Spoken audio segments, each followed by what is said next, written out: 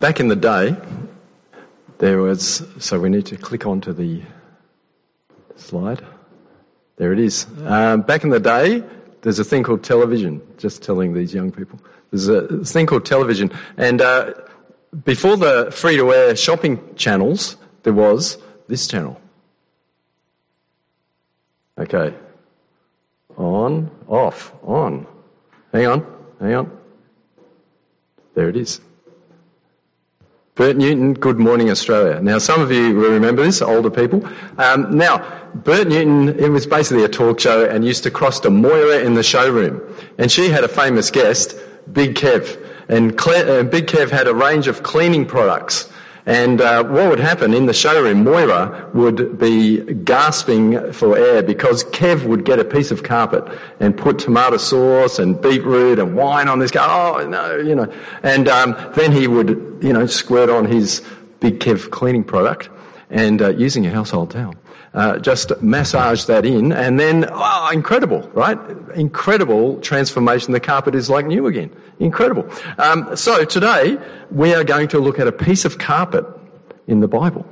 And our next reader is going to read that. So it's going to pop up. Page 963. The reader is coming up right now. 1 Timothy chapter 1. Everyone. You need to... look at this. Otherwise, it's just me talking. And folks, you'll find that on page 963 of the Pews in the Bible. Chapter 1 Timothy chapter 1, starting at verse 12. I am grateful to Christ Jesus our Lord, who has strengthened me, because he judged me faithful and appointed me to his service, even though I was formerly a blasphemer, a persecutor, and a man of violence. But I received mercy because I had acted ignorantly in unbelief. And the grace of the Lord overflowed for me with faith and love that are in Christ Jesus. The saying is sure and worthy of full acceptance, that Christ Jesus came into the world to save sinners, of whom I am the foremost. But for that very reason I received mercy, so that in me, as the foremost, Jesus Christ might display the utmost patience, making me an example to those who would come to believe in him for eternal life. To the King of the ages, immortal, invisible, the only God, be honour and glory forever and ever. Amen. Well, that was Paul telling us his story, how he became a Christian. And Paul tells us his story to help you personally, right? I don't know if you picked that up there, but it's also to help this church to reach people for Jesus. Okay? That's what it's about. Well, first of all, what was Paul like? He tells us in verse 13, he was once a blasphemer and a persecutor and a violent man. He was once like this. He said he was ignorant. He acted in unbelief. He was a zealous Jew. He thought Christians were heretics. They were teaching this false thing about Jesus being the Messiah. They needed to be rubbed out. It would have been a terrible time to be a Christian in those days. But that was what it was like. But something happened to him. Look at verse 14. The grace of our Lord overflowed to me with the faith and love that are in Christ Jesus. In verse 13, he says he was shown mercy. An amazing transformation happened to Paul. Acts 9, on the road to Damascus, you can read about this. He became a Christian. God chose to transform his life. Verse 14, Paul says that despite everything, grace, right, undeserved favour, overflowed to Paul. He received grace. Now, Paul clearly was not on God's team, right? How can someone like Paul be changed? Well, the Bible word is gospel. Gospel. Right now we think, gospel must be a religious Christian word. But it's got nothing to do with Christianity, right? It's just a word. It means big news. It's actually a news, like a news feed word or a social media word. So if I said, have you heard the gospel? People could say, no, tell me the gospel. Well, there's this germ, you can't see it. It's floating around. I even heard on the news this morning that it's everywhere in Perth at the moment. It's COVID. Have you heard the gospel? It's big news. In the first century, it was all about the emperor has had a son. Have you heard the gospel? The emperor has an heir.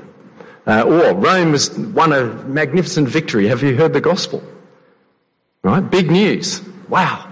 Have you heard? Well, in the Bible, it's big news about Jesus. Have you heard the gospel? What exactly? Verse 15. That Jesus came into the world, right, to save sinners. That is the gospel. That's the heart of Christianity in a nutshell. This is the big news for the world. Firstly, verse 15, he came to save. Now, think about this. A lot of people don't join the dots. If you need to be saved, if you need to be rescued, right, what does it say about you? It means that you're stuck, right? You are helpless. Otherwise, you wouldn't need to be saved. You would just work out how to solve the problem yourself. But if you need to be rescued, you're in a helpless situation, right? But second thing is he came to save sinners. And a lot of people are confused about sin, right? We need to be clear about what sin is. There's a difference between if I said, oh, hang on, I can't taste. And, I've got a runny nose, I've got a sore throat, I've got a headache. You'd say, hang on, they're symptoms. They're just symptoms. The real thing you've got is COVID. That's the thing. The symptoms are these, proving that you've got this, right? So sin is the problem. Sins are the symptoms. Okay, every time you don't love people, every time you don't love God, they're symptoms of the problem deep down inside us called sin. And sin is essentially an attitude of our minds that we rebel against God's right as our Creator to run our lives, to lovingly control things, that we submit wholeheartedly to God, our Creator. But we don't. We are like mutineers on a ship. We have pushed the captain aside and we've said, actually, I'll steer the ship myself, right? Most of us are like that. We've all done it.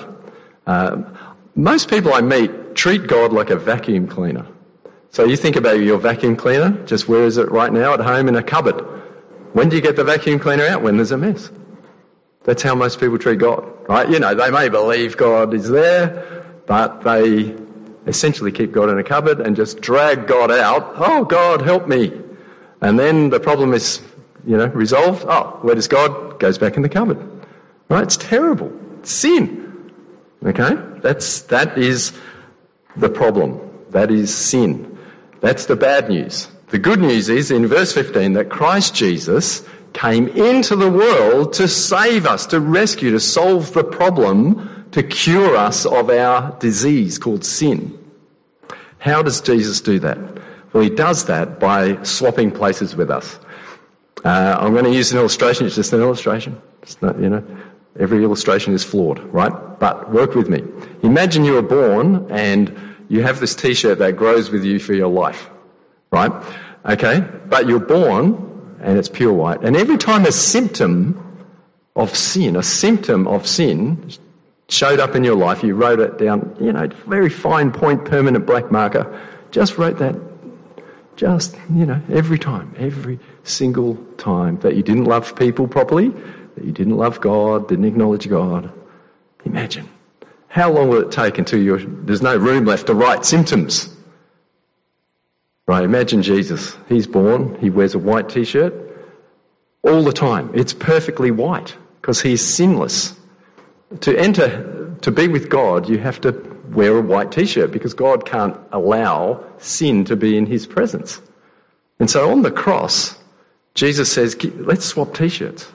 You take my perfectly white T-shirt, you wear that, and I'll take this black, this full of stuff that you'd be ashamed of. You give it to me and I'm going to die on the cross and take up God's judgment for you in your place. That is how we are made right with God. That's how Jesus saves us. That is how we are right with God. Jesus came into the world to save sinners for that very purpose. And Jesus saved Paul the sinner. Now, why? What's Paul's perspective? Well, he uses a before and after comparison, right? And this is a typical advertising thing. So, the grey hair, people over 50 that still have the hair isn't grey, obviously using HOM, the men, because you can cover. There was the Grecian 2000, gonna wash that grey right out of it. Some of you remember that. Anyway, then, before and after. Right, the car, oxidised, and the polish is so good it looks like a new car. Then other people need to work the abs, the ab cruncher, the exercise machine, before and then afterwards, you look like Kieran. Muscular, buff, this is before and after, right? So, right, or Big Kev, the carpet, before, it's disgusting, and then you apply the carpet cleaner, the program, that is exactly right. That is exactly how it works. And the reason it works is because you think, my carpet is never going to get that bad. If it works for that carpet, then of course it's going to work for me because my carpet's never going to be that bad, right? Any scenario. Paul was the first century equivalent of Big Kev's carpet. Right? Look at, he holds himself up as the before and after photograph, if you like, of the worst case scenario of a sinner. Look at verse 15. I am the foremost. See it in verse 15. I am the foremost. I am the worst. And verse 16, God is saying that he has put him on display down at that local shops, down at, on the shopping channel on TV, of a before and after photograph of a sinner cleansed by grace which overflowed to him. Verse 16, why did God save Paul? But for that very reason, right? Because he was the worst sinner, I received mercy so that in me, as the worst, as the foremost sinner, Jesus Christ might display the utmost patience, making me an example for those who would believe on him and receive for eternal life, right? The logic is this. Here's an object lesson. If God can save Paul, he can save even me.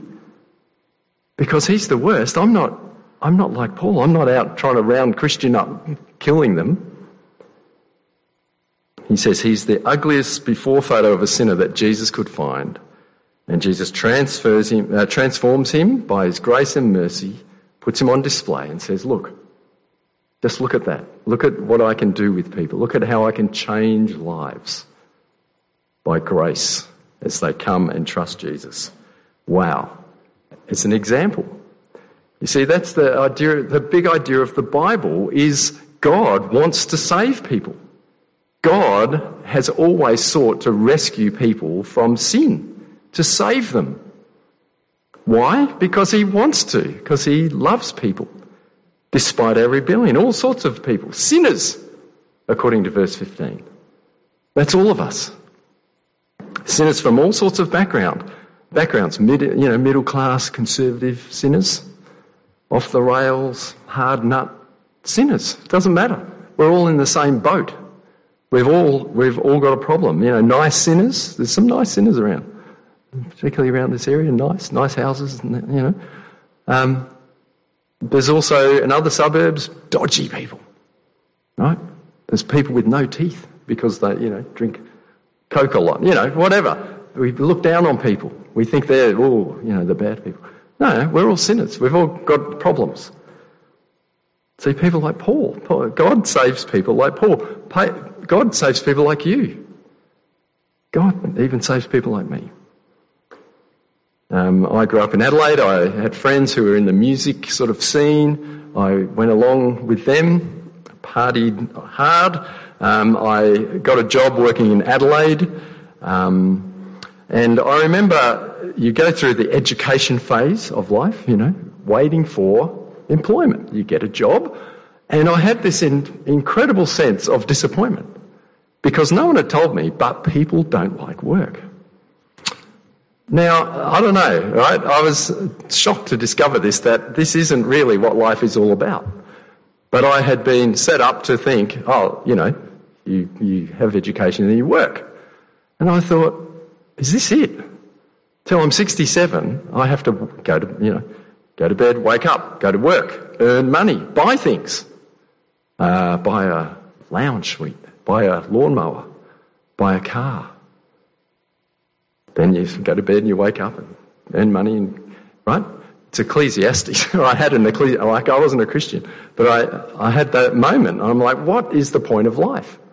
What is there's got to be more to life than this.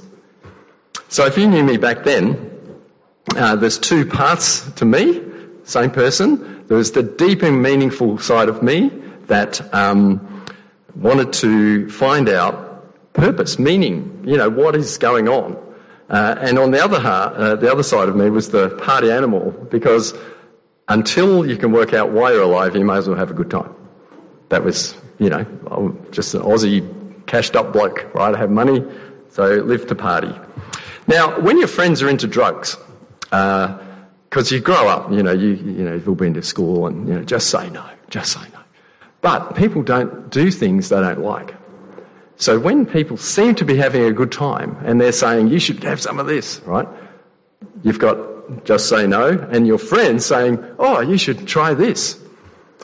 So I tried this, and of course, amazing, right? You have amazing experiences because drugs are enjoyable. Now, it may shock you, right? People don't do things. Just think about it, right? If people did drugs and that was terrible, I'm going to have some more. It just doesn't work. Right? People take drugs because it's pleasurable. People drink alcohol, the same thing, right? So, once you cross this line, you're a drug taker. Well, this whole world opens up. And, there's a photo of me. Yeah. So here I am, back in the day, with my mates. I found this recently. And that's me in the middle with my two mates. Notice I'm holding a bong in one hand and a bag of marijuana, a pipe in the other. There's all the beer bottles we've drunk. I'm at another party and there's a guy lying on the floor with his feet up that I'm leaning on. So this was the life I was living, right? This is just, crazy life, right? Now, clearly I'm not a hippie at this point. But when I wanted to think, I took drugs seriously because it all gets a bit cosmic, right? So this is why if you know anyone that takes drugs, a relative, a friend, a family member, neighbour, just a guy on the street, you can confidently talk to them about spiritual things because everyone seems to have cosmic experiences. But it's a trick, right? Because there's nothing there, it's just your imagination. And the classic experience is, and you can say this to people that have taken, some serious drugs, there's a moment you go, that's it.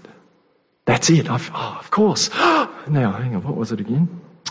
I'm sure I had it. So you have to go back. You have to try more and you have to try a combination and you always, it's just beyond, you think you've got, it's a trick, right? It's just deception. Anyway, I'm working in Adelaide at this point. I grew up in Adelaide. I'm working in Adelaide, working in the CBD. I used to go into the Rundle Mall and have my lunch, just watch people pass by. And there was a busker there that used to sing Christian, there was a Christian at a sign. He said, where will you spend eternity? I thought the guy was strange, but I used to see him, he sing Amazing Grace, all this stuff.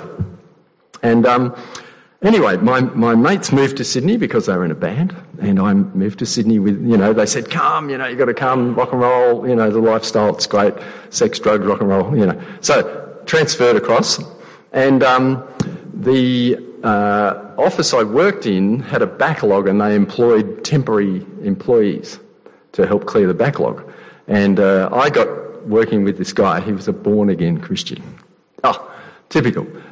He was very narrow-minded. He kept talking about Jesus, kept asking me questions. I kept, arguing and all this sort of stuff with him.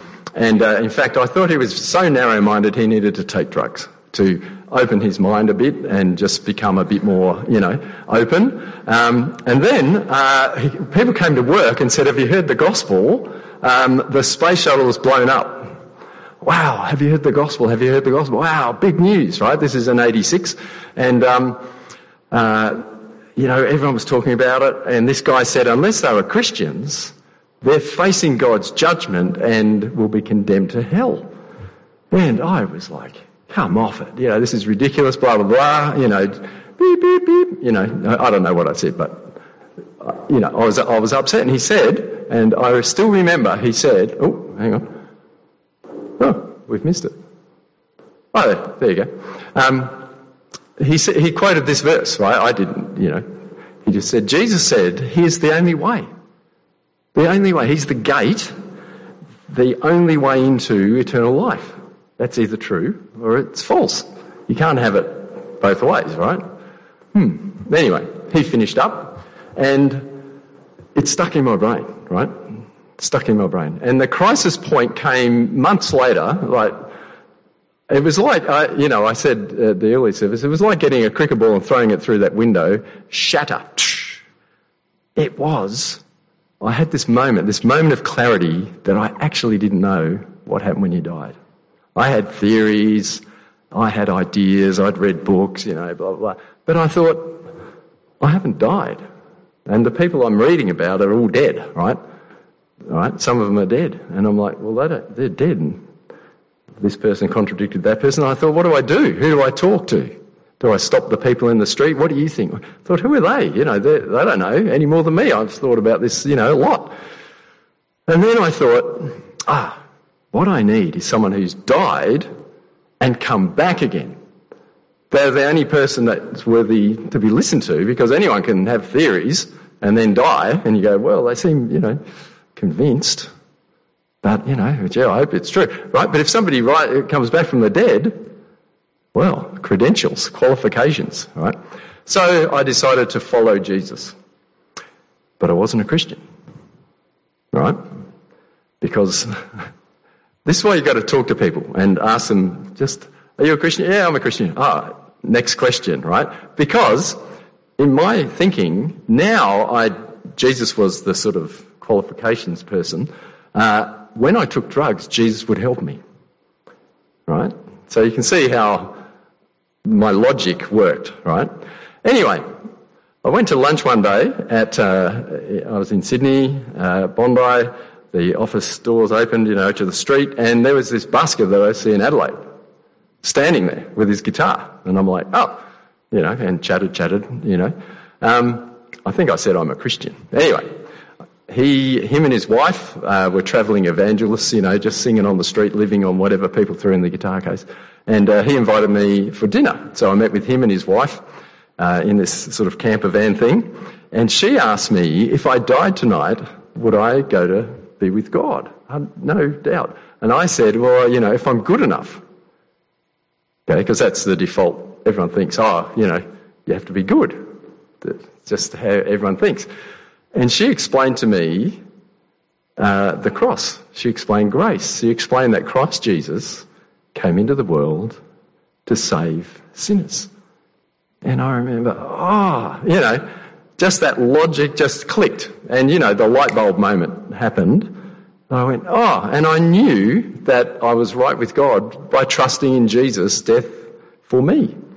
And my life changed, right? Just like that. It was like, I describe it as, it was like I was asleep and then I woke up, right? Because that's what happened at night when you can't see and then you put a light on. Suddenly you can see. Yeah, that was incredible. My life began, and I just wanted to tell people about Jesus because, I found the meaning of life. Anyway, if you're not a Christian here today, can I just challenge you that God can save even you, right? God knows all about everything you've thought, everything you've said, everything you've done, everything you haven't done, everything you know you should have done but you didn't. God knows all about that stuff that if anybody found out, God knows. You can't hide. You can hide all that from us and that's fine, but you can't hide that from God. And Christ Jesus came in the world to save you because your symptoms are obvious. That's why Jesus came in to the world. Right? So keep talking, keep asking questions, right? This is what we say to uni students. There's no question off limits. There's no question too hard. Keep investigating. And in fact, we've been so audacious to say that there's no good reason not to be a Christian. Okay? So you just think about that. But most of you in this room would say you're a Christian. I want to challenge you that, on paper, yes, God can save people. Do you really believe that? Do you really believe God can save anyone? Paul wants you to. I want you to. There's me again, right? Just, if anybody had thought one day I would be urging people to become Christians, I'd be standing in churches saying, tell people about Jesus, I would have laughed. Everyone, it was just nuts, right? And yet, that's what happened. But that's nothing compared to what happened to Paul. Right? Paul, no one would ever have thought Saul at the time, would become a Christian, and yet he did. Now, can I encourage you that the guy that shared about Jesus with me in the office doesn't know I've become a Christian? Right? I don't know. I can't remember what he looks like. He meant nothing to me. I don't know his name. If I had a car accident with him, he might recognise me. Right? Now, he might think, I've never seen anyone become a Christian. I think I just won't bother anymore.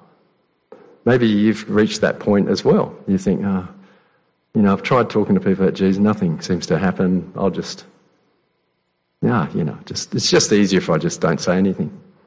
That would be wrong, because I can't wait for the new creation when I meet this guy and he goes, I can't believe you're here. And I'm like, oh, it's you, right?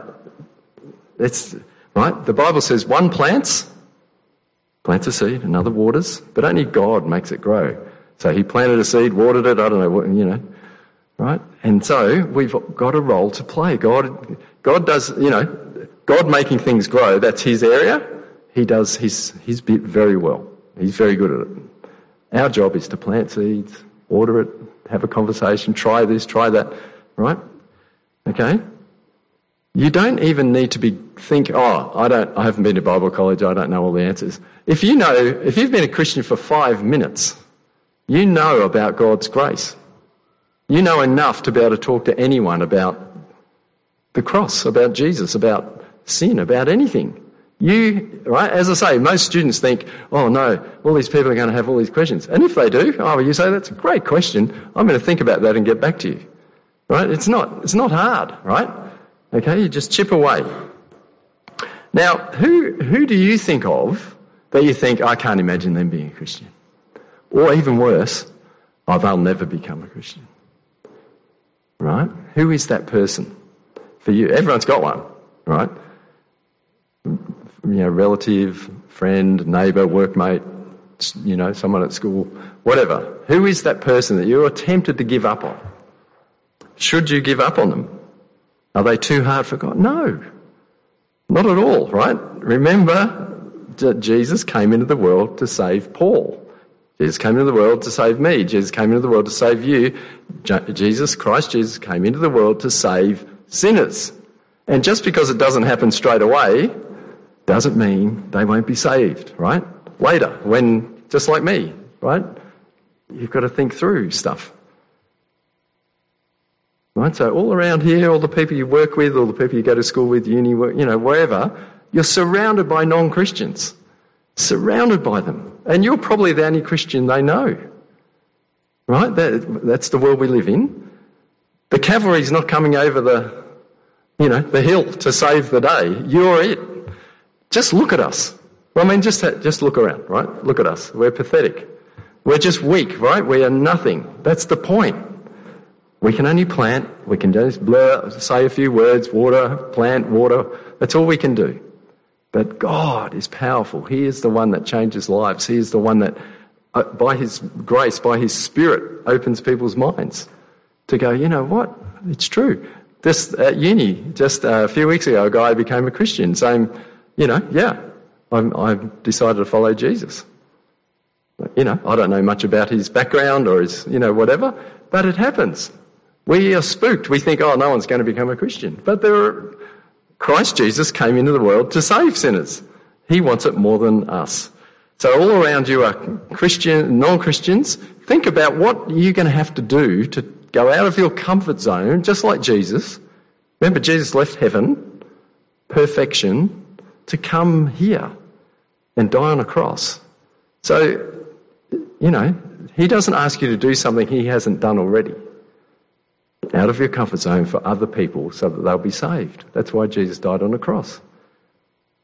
God, never forget, God wants to save people. God has a plan, and he uses ordinary, weak people like us, like the guy I worked with who I thought it was an idiot, whatever. It doesn't matter. We are weak, he is strong. Who'd have thought? Right? Remember my story. Who'd have thought? Paul, who'd have thought? Who'd have thought? Paul is God's before and after photograph as an example of God's patience so that anyone can be saved. Right? If God can save Paul, he can save me. He can save these people we know of. Verse 15 is a trustworthy saying, and I can personally testify that it deserves full acceptance. Christ Jesus came into the world to save sinners. Big Kev, I started off with Big Kev. He was excited about what his cleaning products could do with carpet. Right? We know the power of the gospel to change people's lives. How much more excited should we be? I'm going to pray. Now, I'm going to pray for us. I'm going to pray for the mission. And, this is a great opportunity to put into practice what we know to be true. So think about who you can invite. Oh, I'm nervous, I'm scared. Right, yeah, right, just do it anyway. Trust God. It's exciting, right? You never know what might happen. And just because it doesn't happen straight away, doesn't matter. You've done your bit, God does his bit. Yeah, let's pray. Lord, thank you so much that you have saved us, sinners, that you've poured out your love, your grace, your mercy upon us abundantly, even though once we were your enemies. We pray for the mission in a few weeks, in 2 weeks. Please use us. Please open doors for us to speak about Jesus. Give courage for people to invite people that they might hear and believe and be saved. Please help us to be courageous. Help us to be, overcome our fears and our sort of insecurities. Please help us to speak and invite people. Even if they don't come, who knows what conversation might come from that. Lord, we're weak, you are strong. Help us to fully accept that we're just part of joining in on your great plan to save sinners. We ask this in his name and for his honour. Amen. Now, I'll be preaching on mission in 2 Sundays' time. I'm going to be preaching from a parable of Jesus. I'm going to aim it completely at non-Christians. It'll be short, sharp, clear. I promise I won't hit that or hit people on the head with the Bible. So, trust us and invite people.